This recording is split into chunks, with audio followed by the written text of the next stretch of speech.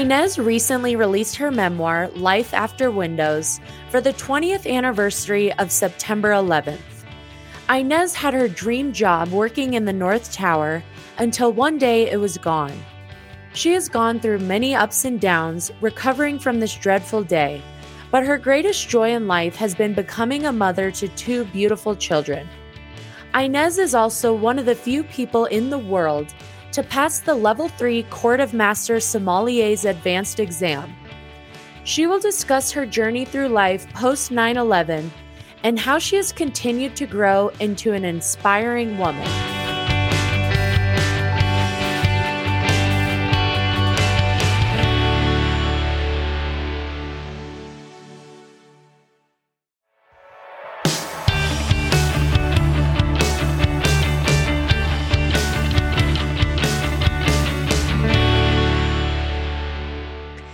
Hey everyone, welcome back to Lady Empire. I have such an amazing guest here with me today. Inez, thank you so much for being here. Thank you for having me. So I first just want to start with you telling us a little bit about your childhood and your upbringing, and if this sort of affected your career path in any way. Yeah, I actually had not thought about it until you asked, and it really did. I had an unusual upbringing for where I was. I grew up in Tarboro, where I am right now, which even in 2021 is a little shy of 11,000 population. So super small town in rural eastern North Carolina. And my mother and father divorced when my sister and I were like 3 and 4. And didn't hear a lot about divorce then in 1979 or 1980, and certainly not where the dad ended up raising the children. So I grew up with my dad and both sets of grandparents in my small town. And my paternal grandmother was just the hostess with the mostest. She loved to entertain in like the biggest way. And my maternal grandmother did it kind of on a lower scale with just, a couple of people. But my paternal grandmother would have very large parties. And, even as a 10-year-old, if I was at her house, I would pass the peanuts or the cheese straws or whatever it was that she wanted me to pass. And as I got a little older, she would let me serve her wine from the box, only the greatest kind, the Franzia Chablis or White Zinfandel. And so, I didn't know it then, but I kind of was raised to serve, Absolutely. Oh, and that's such a great story too. I love, kind of just hearing about where people come from and, it sort of makes people who they are. And we're going to dive more into your story in regards to serving and hosting and just all those fun things. But I want to know how you got from North Carolina to New York City. How did that sort of transpire and what made you move to that area? Yeah, so I was a journalism major at Chapel Hill. And from, my first restaurant job in Tarboro, I was a server at the Golden Corral. And when I got to Chapel Hill, I was a server at Pizza Inn. I always had restaurant work, but really journalism was my love, or so I thought. And so this summer after my sophomore year in college, I got an internship in Washington, D.C. at the United States Information Agency, which is through the Voice of America. And I was in the South American network, and I wasn't getting paid. And so getting an apartment for the summer wasn't really an option. And my father had a cousin who lived in DC and said she'd be happy to house me. And would I be interested in cooking for her and her husband and her daughter? And I had never cooked. Both my mother and my stepmother don't love cooking. And maybe chicken tetrazzini with cream of mushroom soup. That was like a big feat for them. But they weren't cooks. And so I hadn't grown up cooking either. But that summer, I had this amazing opportunity she gave me the Joy of Cooking cookbook. And I would go to the grocery store and just kind of create. I don't know how good it was, but they ate it. And That's awesome. and through living with this cousin, she said, there's culinary school for, if you're serious. And I had never even heard that term. So I came home and I said to my dad, let's forget about Carolina. I'd like to drop out and I want to enroll in culinary school. And he said, "Ha, joke's on you. You will not drop out of Carolina. You'll go back. And next summer, I want you to work in a professional kitchen." So I did it for the summer and still said I wanted to go to culinary school. And at this point, I had never been north of the Mason-Dixon line. So very North Carolina, I was dating a guy who was in finance and all on board for the MRS degree,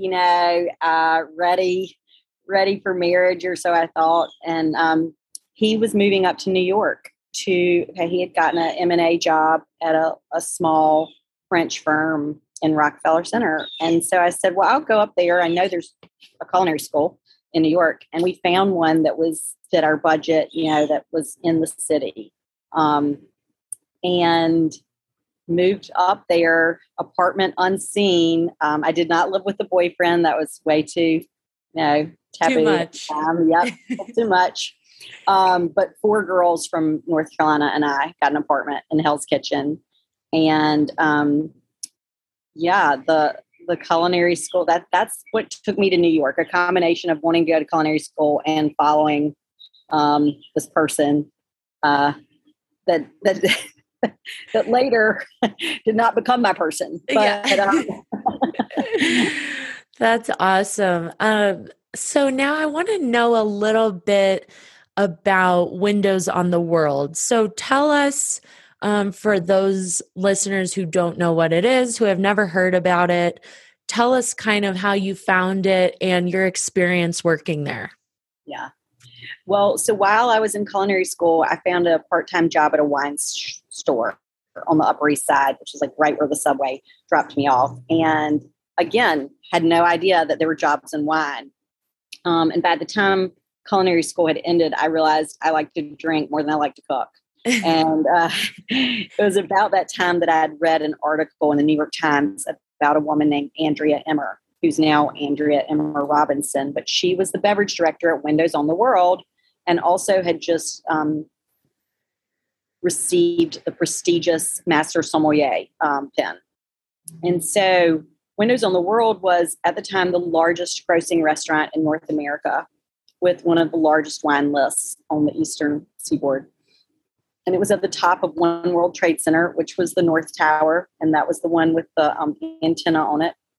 And, open 7 nights a week, 365 days a year, including Christmas, Thanksgiving, Wow. You name it was open. And the reputation at the time, it had always kind of been, it's a tourist trap because of the views, but they had invested in a new chef who'd been there, can't remember when he came, but it was probably 4 or 5 years earlier, named Chef Michael Lamonaco from the 21 Club. And they were trying to make sure that the food matched the views, which, as you can imagine, was super hard for a 500-person dining room.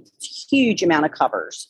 On Christmas Day and Thanksgiving, when we were open for lunch and dinner, it was not unusual to do 1,400 covers. Oh my gosh. Yeah. And the service, with captains and assistant captains and, the sommelier staff, where all wine service was performed on a Garradon. It was really quite, the place. Right. And when I was reading about Andrea, I thought that sounds like exactly who I want to be, where I want to be, how I want to be doing it. And so I cold called her. And, they had a massive switchboard at Windows because they employed close to 500 people.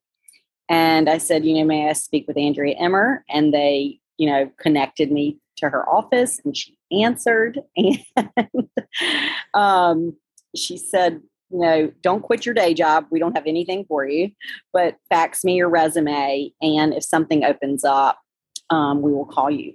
And so I did. And I waited for a very long time. But eventually the call came, and she said they were opening up a new small boutique restaurant at the top of the at the top of the World Trade Center that would be right when the elevator doors opened.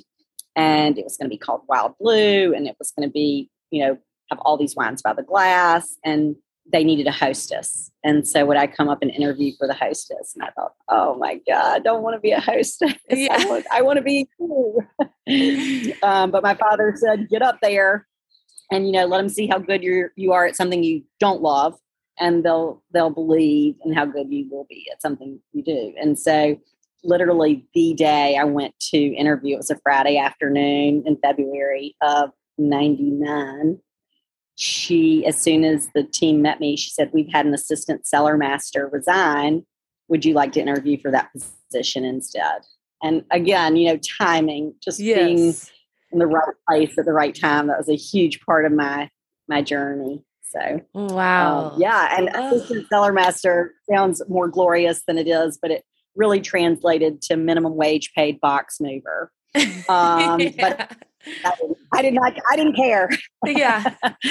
Yeah. So. Oh my gosh. That's a great story. So I want to talk about now sort of a very difficult experience that you went through. Obviously working at Windows on the World, it truly was affected in 9/11. And so, I know it's probably super difficult for you to share some things about that day and days following, but as much as you can share, we would love to listen and learn from your experience. So can you just walk us through where you were that day and kind of what happened with your experience on 9/11? Yeah. So I had come home for the weekend of the 8th because my sister was getting married and I was the maid of honor in her wedding. And, the beauty of being from divorced parents is that you go spend some time with one of them, better be spend an equal amount of time with the other. And so, this was my sister on my dad's side. And so I had spent, Thursday through Saturday night with them. And Sunday morning, my mother had asked me to go and spend some time with her before I flew back on Wednesday, the 12th. And so we were in the mountains with her friends and their children and my sister, my other sister. And we had gone out to eat dinner on Monday night. And, I had to be up early every day that I worked. And so I was totally enjoying this time, sleeping late. And I was in this little bedroom with twin beds that you could completely black out the light, had like really dark curtains, and you didn't know that the sun was coming up. And I woke up and my mother was over me and she was crying. And I thought it was my grandmother. And my mother said, you need to come and watch the TV. And at that point, only the North Tower had been hit. I think that's right. I always, the North Tower had been hit. And I think it was right in that moment, all the news had put the cameras on distant of the trade centers. And then the South Tower was hit. I think I'm getting that right.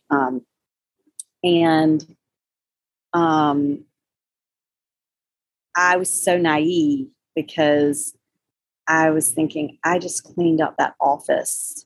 And now when I get back, I'm going to have the biggest mess to clean up. Just completely oblivious to the fact that people could be hurt, people could be, trapped, just almost this unwillingness to believe that anything was life. There was nothing life-changing in my first moments.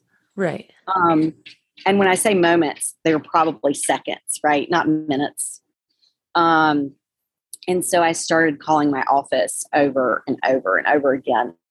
And it was just a busy signal because the lines were all down. And my boyfriend at the time, who was the sommelier at Windows, he lived in Jersey City. And I was calling his apartment over and over. And it was just ringing, ringing, ringing. And just not being able to get in touch with people. And, for me, I need to know, right? I need to hear. Right. And I finally called my friend who's a native New Yorker who lived on the Upper West Side, and she answered and she was crying. And I was so mad that she was crying because this woman was an attorney turned sommelier. She was older than I was. She was very, tough. And when I heard her crying, I just thought, wow, it's kind of something is really the matter. Right. And then when the first tower started imploding, I said to my mom, I have to leave. We have to go. And so we got in the car to drive back to Tarboro, which is about a 4-hour trip. And I think my mother and my sister, no one knew what to do, what was going on. And, that time I didn't have a cell phone. I had a pager from work. And for those 4 hours, we weren't speaking to anyone. It's not like now where you're in the car. And I think we went back and forth between having the radio on and then just turning it off. And we got to my grandmother's house in Tarboro, and my dad and my stepmom were waiting there, which was also really surprising because they were supposed to be at the beach after this wedding, relaxing. And I was like, what are you doing here? And, they were terrified. Mm-hmm. That, when I think about what they were going through, they were at the beach and all this family was calling and saying, where's Annie? Where's Annie? And, they knew where I was. They knew I was safe, but just the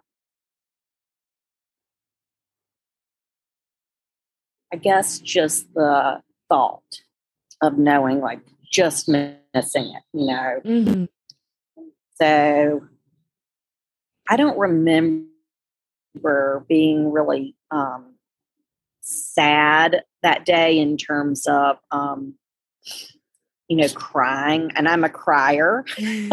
As you can tell, I cry all the time. But Me too. I was just in such denial, really trying to wrap my head in. And adamant that I get Stephen. Like, I was like, we have to figure out how to get Stephen. And my mom was like, you can't go to New York right now. Firstly, they're not letting anyone in the city. Mm-hmm. So you can't get there. And you don't have a car. And so I do think of that time in my life where I slept a lot. And I couldn't wait to go to bed that night because I guess I thought if I wake up tomorrow morning, there's like a very small chance that this will be a dream. Mm-hmm.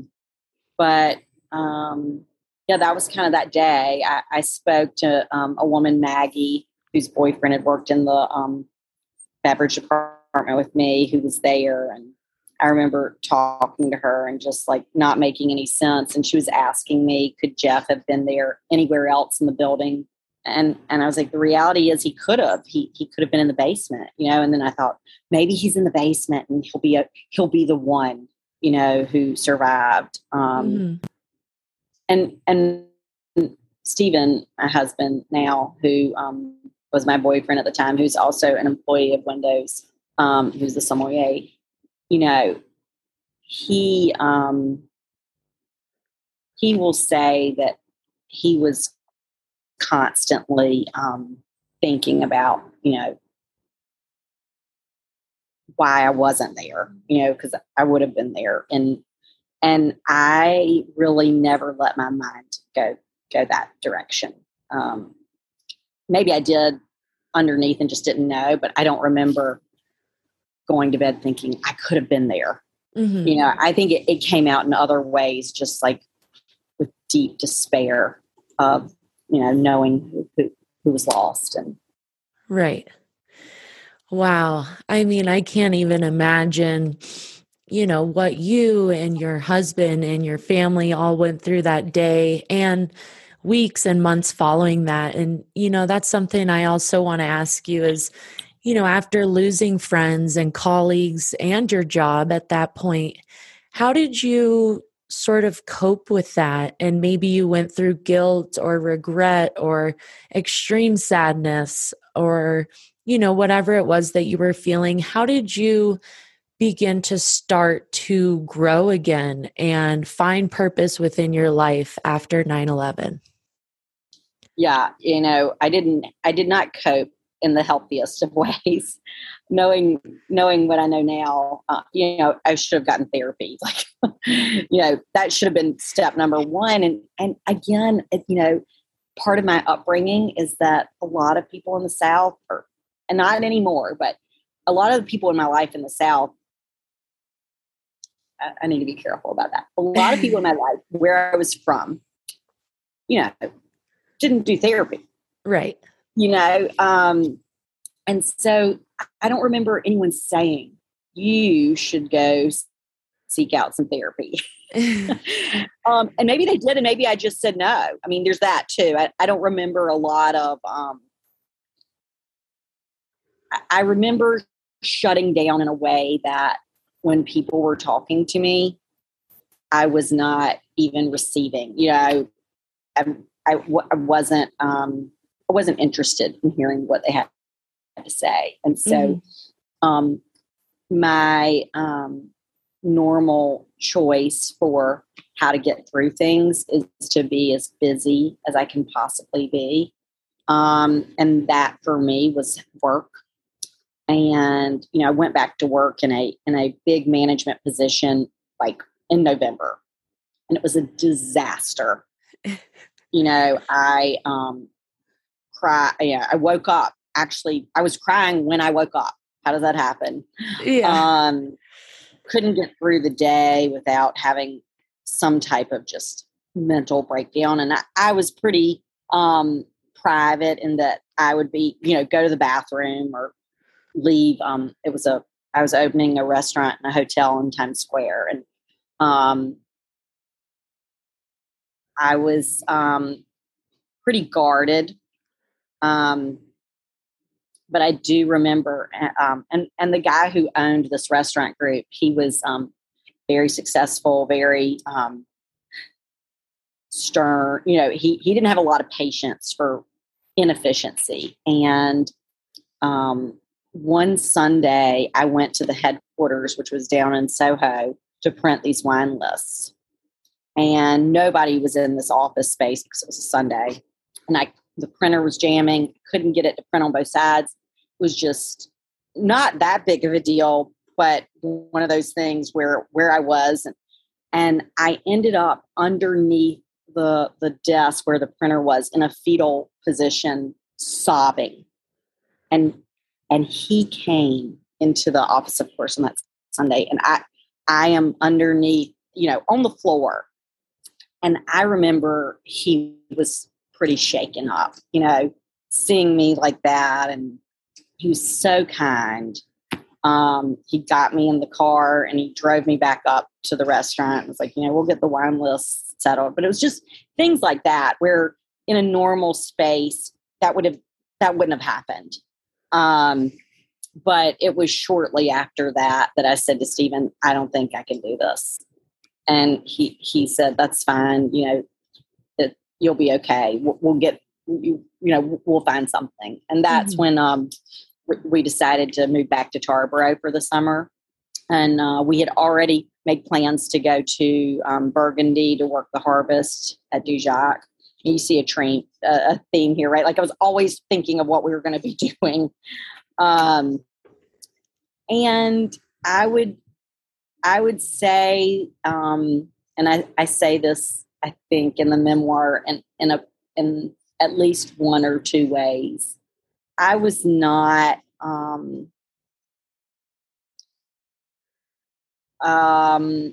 mentally healthy person until my daughter was born on September 12th, 2004. Oh my So gosh.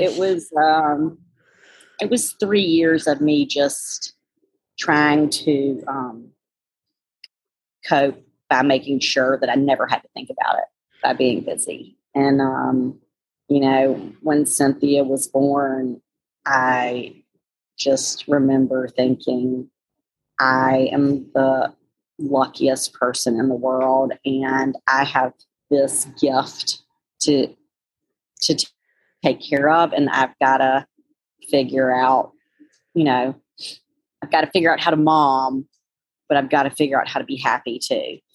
And so that was just, it really turned into something spiritual for me. I didn't get therapy until I was 40. But just, after she was born and then my son was born, I just kind of had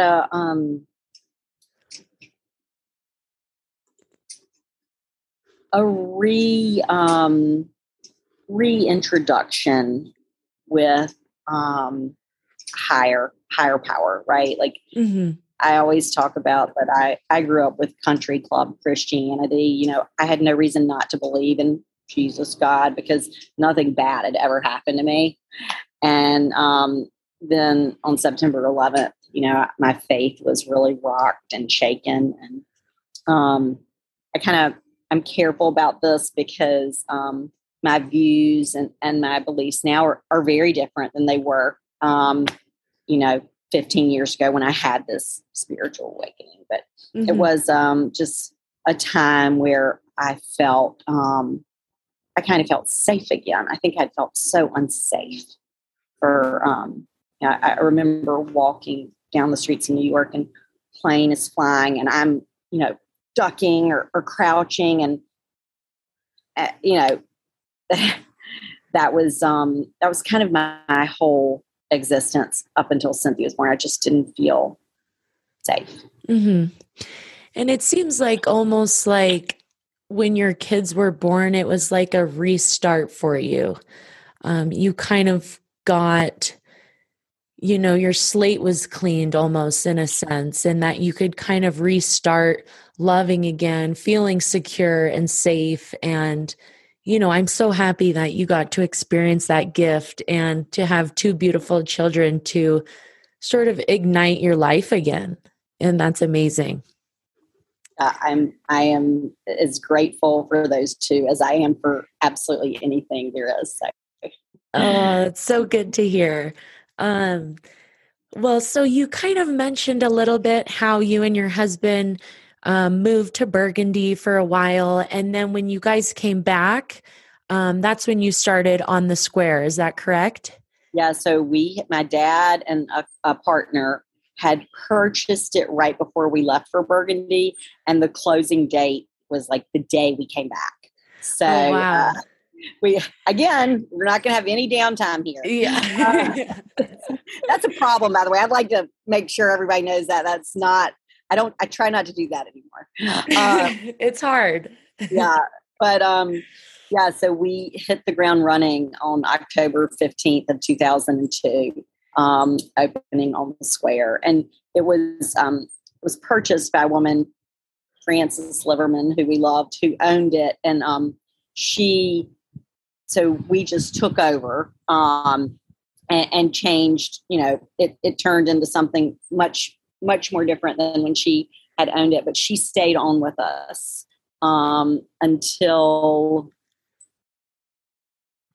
2019. So she stayed with us 17 years and ran the restaurant during lunch as if she owned it because she had. And it was, I can't think of anything better for a restaurateur who's coming in and taking over, a business, to have the person who owned it before, who genuinely cares about it, just didn't want to have all the stress of it.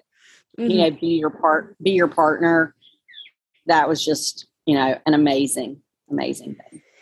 And I want to just share with our listeners that this restaurant on the square, its wine list holds the prestigious Best of Award of Excellence from Wine Spectator, which is phenomenal. And, I want to ask how you got started. We're going to talk about this. Inez is a graduate of the Court of Master Sommelier, the advanced exam. And so did you start doing that while you were on the square? Did that come later on? Talk to us a little bit about how you pursued Sommelier Master. So back at Windows, I took the introductory and passed. And at the time, you had to wait a year before you would sit for the advanced. And so my time to take the advanced was the second week in October of 2001. So despite having any sense and like wherewithal, I proceeded to go out to California. Stephen and I rented a pickup truck and drove out there in October of 2001, where I failed the advanced portion of the master's exam.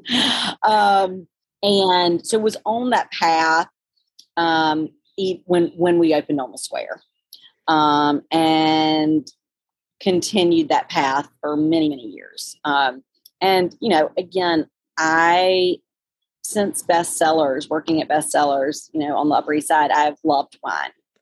And my husband also loves wine. And we were so invigorated by how well Eastern North Carolina received our wine program, and we laugh because in New York or in more sophisticated markets, when you're talking to someone about a wine, they needed Robert Parker or the Wine Spectator or the Wine Enthusiast to make sure that they were going to like the wine. They couldn't just like the wine, Mm-hmm. And in Tarboro, we would have, completely esoteric wines by the glass. And we'd say, we really like this. This goes great with this. And they would say, we're game. And Wow. It's been like that since the beginning. And it's been such a joy. We have, so many customers who trust us to choose wines that they will like and that they will feel good about purchasing because they're in their limit, right? So we have wines still starting at $7 a bottle that we think are great wines that we would drink. Mm-hmm. And so that has, I don't know if I give the Master Sommelier program credit for that, but I certainly give them credit for the community that I was able to meet because of them. And for those of you who don't really know how prestigious it is to be a graduate of this Master Sommeliers program, it is extremely, extremely difficult to pass this exam and to be involved in this program. So tell us a little bit about the actual exam. What are some of the things that go into this exam and what do you have to accomplish or do? So for the advanced portion, it is a written theory exam, which could include the bricks at harvest of Sauterne, Oh my in God. 1979. And that's one section, the theory, which is quite difficult. And then there is the service exam where you go into a mock dining room. And at every table, there are master sommeliers. And one table is decanting. One table is champagne service. One table is getting a wine list and finding all the errors or corrections. One table is spirits or cocktails. So it's intense. And for my husband and I, who are both sweaters, we sweat. We pretty much sweat through our suits in those service exams. And then the third is a blind tasting where you are in front of three master sommeliers and then one in the corner with a timer. and you have 25 minutes to identify 6 wines, 3 whites, 3 reds. And when I say identify, you have to name the grape or grapes that make this wine, the region where this wine is made. So you can't just say France. You would have to say Gigondas or Côte Rôtie, and then the year when it was made. And what's crazy about it is they have what are called markers, and markers would be, just for an example, Sangiovese. A marker of Sangiovese is cranberry, leather, tobacco. And if you don't say those, but you say Sangiovese, you still don't pass. So your deduction is as important as what your answer is. And with the advanced, you have to pass all 3 at one time. The difference with the masters is the exam, the theory is oral instead of written. And you have 3 tries to pass all 3. So there have been very few people who passed all 3 at once, and they're called a Krug Cup winner. Or there have been people who passed 2 parts one time, gone back the next year, couldn't pass the one, gone back the next year, couldn't pass it, and then they reset. So it's brutal. I'm not a fan. I lost a lot of money, and I lost a lot of confidence, confidence, time away with my kids, my husband, my family. But yeah, it's brutal.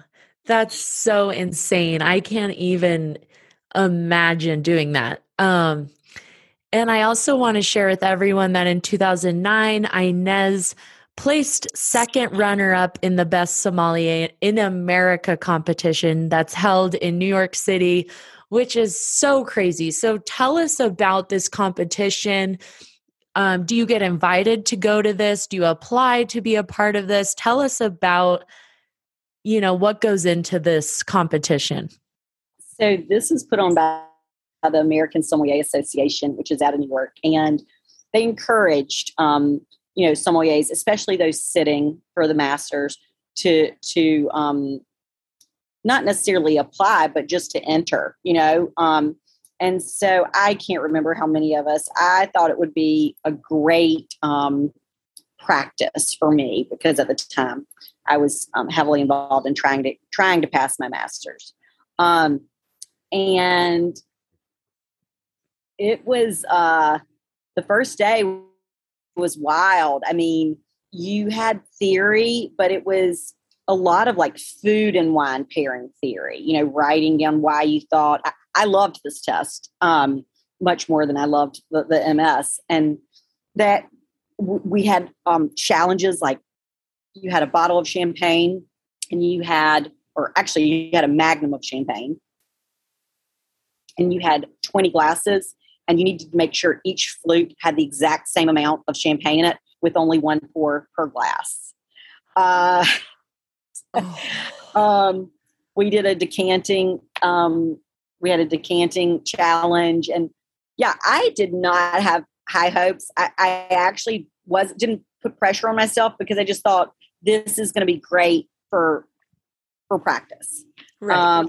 And so I had scheduled my flight out the next afternoon, because the next day we were going to go back and hear who the top 4 were, and then everybody else was eliminated, and those top 4 would go into final round. Right. And so I went, and they named the 4 highest point people, and I actually was first runner-up when that happened, and then I lost my space. I had to change my flight, and I remember calling my husband at the restaurant. I was like, "You are never going to believe this," and he's like, "You're kidding me." So yeah, and so that was fun. And the 3 I was the only woman in the top 4. The 3 gentlemen, my dad loves this story, but one was from Chicago, one was from New York, and Michelle at the time, I think, was at the French Laundry in Napa. So it was like, and on the square in Tarboro. Yeah. So that was really fun. Oh, that is such a great story. Well, congratulations. I mean, that is so crazy to even be a part of that competition, let alone finishing in the finals. So that's awesome. I love that story. So lastly, I just want to talk about your memoir that you have recently written called Life After Windows. So tell us a little bit about this memoir, and obviously it took you some time to complete it. And, I want to hear about how difficult it was to write this book. And when you finally knew that it was ready to be published and ready to be complete, walk us through that process a little bit. Yeah, so it was journaling. I've always been a journaler, and this has been journaling since the days before, the years before 9/11. And I went to a women's leadership conference in Napa fall of 19, and I met a woman who had written a book, like a technical book on Napa wineries. And I said, look, I got to just pick your brain while we're here. I didn't even know her very well. I said, I've got this book that is just pages and pages and pages of me writing. And I really want to put it out there, but I'm scared and I don't know how to do it. And she said, firstly, you've already got it written, and it is scary to put it out there, especially when it's personal. She said, but, in 2 years, it's going to be the 20-year anniversary of 9/11. And she's like, wouldn't that be so special for you to do that? And I was like, yeah, it would, and I want this out there. Mm-hmm. I want this out there for me, and I want it for my children. And I want it. I started thinking of it as, every single one of us are in pain at some point, and some of us just live with deep pain. Mm-hmm. And if there's anything that I can say or write that gives someone hope or promise for, a new day, then I'm just holding this energy, and that's kind of selfish. Mm-hmm. And so on September 11th, 2020, I woke up probably at like 2 a.m. and took the chapter that's on 9/11, and I posted on my Instagram account and said, I'm a year from now, I'm putting this in my memoir and it's coming out. And, once you put it out there on social media, there is no going back. Yep. And so it was great for me because it was like, you got to do it. Like, you've said it. You've told people you're going to do it. You set the deadline. And mm-hmm. I knew I was going to self-publish. I also knew I needed an editor. And I had a bunch of different conversations with a bunch of different people. And I finally found this woman, Sarah Stratton of Redwood Digital Publishing. And it was fairly late when we found each other. I mean, it was March of 2021. So we did a lot of work. Yeah. And we got it done. And, the books did not get to me until the afternoon of September 9th. Oh my gosh. You were dying. Dying. Oh my gosh. Oh, wow. Well, I am so excited. I have this on my list of books to read and purchase. And for anyone listening who is interested in 9/11 and specifically Inez's story, please look up this book. It's called Life After Windows, and it's Inez's memoir of her experience with 9/11. And so please, everyone, go out and purchase this book. I'm so excited to read it because I am just absolutely fascinated with 9/11. And so I'm so excited to read this. I want to just close it out with a fun fact about you that I do with all of my guests. And I'm sure this might be pretty difficult for you, but we'll see. And my question for you is, which are your top 3 favorite wines of all time?